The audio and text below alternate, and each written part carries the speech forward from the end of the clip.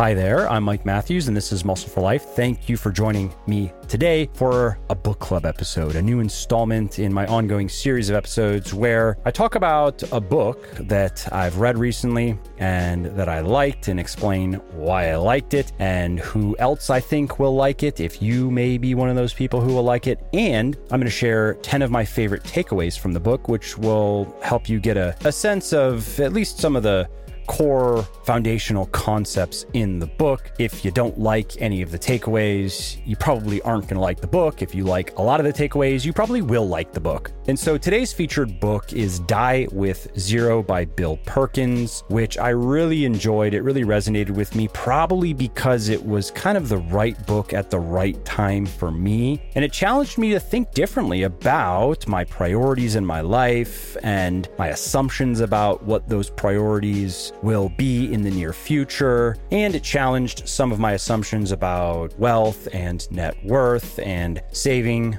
versus investing, especially in the context of time, like period of life, and the health and energy levels that come with different periods in our lives. I'm 39 and I have good health and I have good energy. Even if I do everything right, it would be naive to assume that I'm going to have more or less the same health and the same energy at 80 as I have now. And so anyway, to talk a bit more about the book, one of the reasons I want to recommend this book is regardless of how much money they have, many successful and financially responsible people spend a lot of their time figuring out how to get more money, with the ultimate goal of getting as much money as they possibly can over the course of their lifetime. And most traditional financial advice sings from the same hymn sheet. The formula is pretty simple.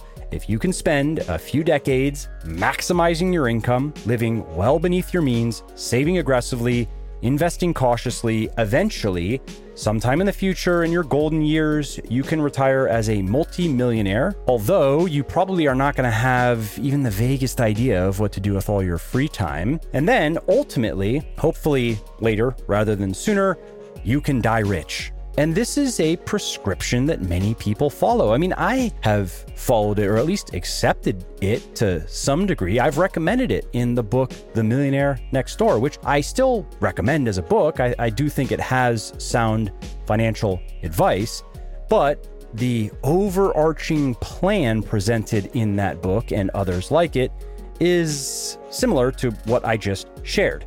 Now, in Die with Zero, Bill Perkins offers another perspective. He offers compelling counterpoints to some of these traditional doctrines about wealth, which Perkins argues should be viewed merely as a means to an end, which would be a life well lived, rather than an end unto itself. And although everyone can probably benefit to some degree from reading this book, I think that it has the most to offer to people who have achieved or who will achieve financial success, substantial financial success, because while these people have or will have the resources to have many rich life experiences, they will also, many of them, often postpone or forego most of those opportunities, or at least many of those opportunities to enrich their life, because they are going to be too busy further enriching themselves, or they have become too averse to spending money that could otherwise be used to get richer. And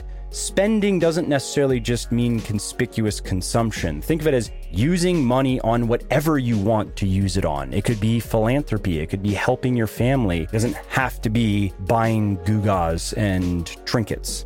And for some examples of these compelling counterpoints, let's get to my top 10 takeaways.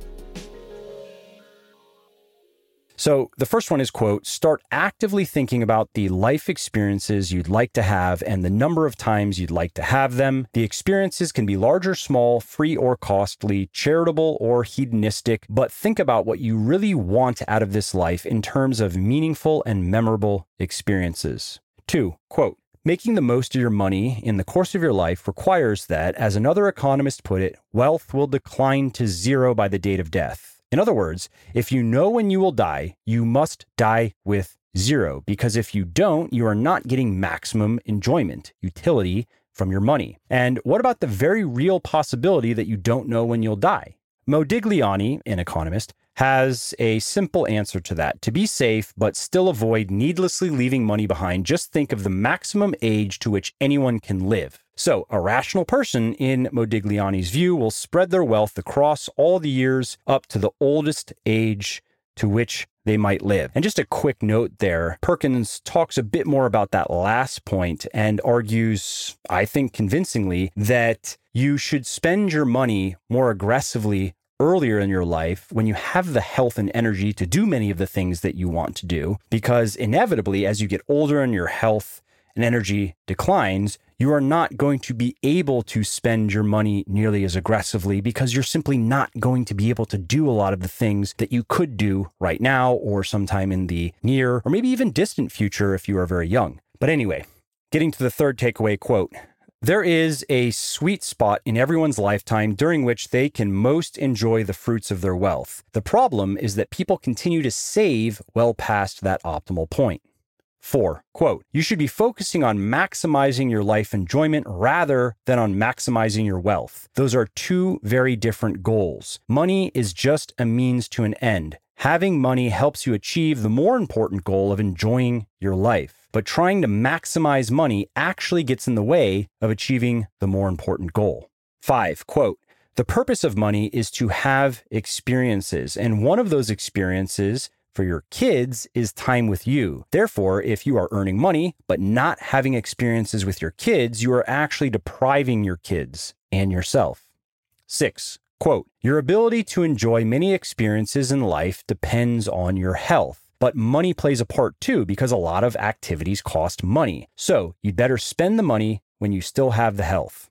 7, quote, the real golden years, the period of maximum potential enjoyment because we have the most health and wealth, mostly come before the traditional retirement age of 65. And those real golden years are the years during which we should be doing most of our spending, not delaying gratification.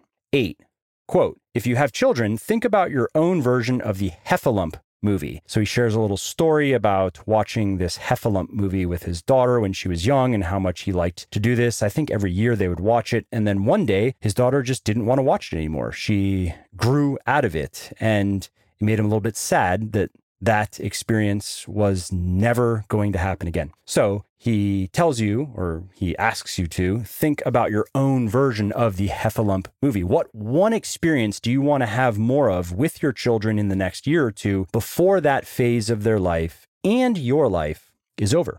9, quote, because of this eventual finality to all of life's passing phases, you can delay some experiences for only so long before the window of opportunity on these experiences shuts forever. And 10, quote, you should find that one special point in your life when your net worth is the highest it will ever be. I call that point your net worth peak or just your peak. Why should there ever be a peak? Why can't your net worth just keep going up? First, remember that from my perspective, your overarching goal is to maximize your lifetime fulfillment, to convert your life energy to as many experience points as you can. And he talks about what he means by experience points, but just think about experiences graded by points. It could be arbitrary on a scale of 0 to 100, 0 to 1,000, whatever. And a 100 out of 100 would be the absolute best possible experience you could have. 0 out of 100, the absolute worst.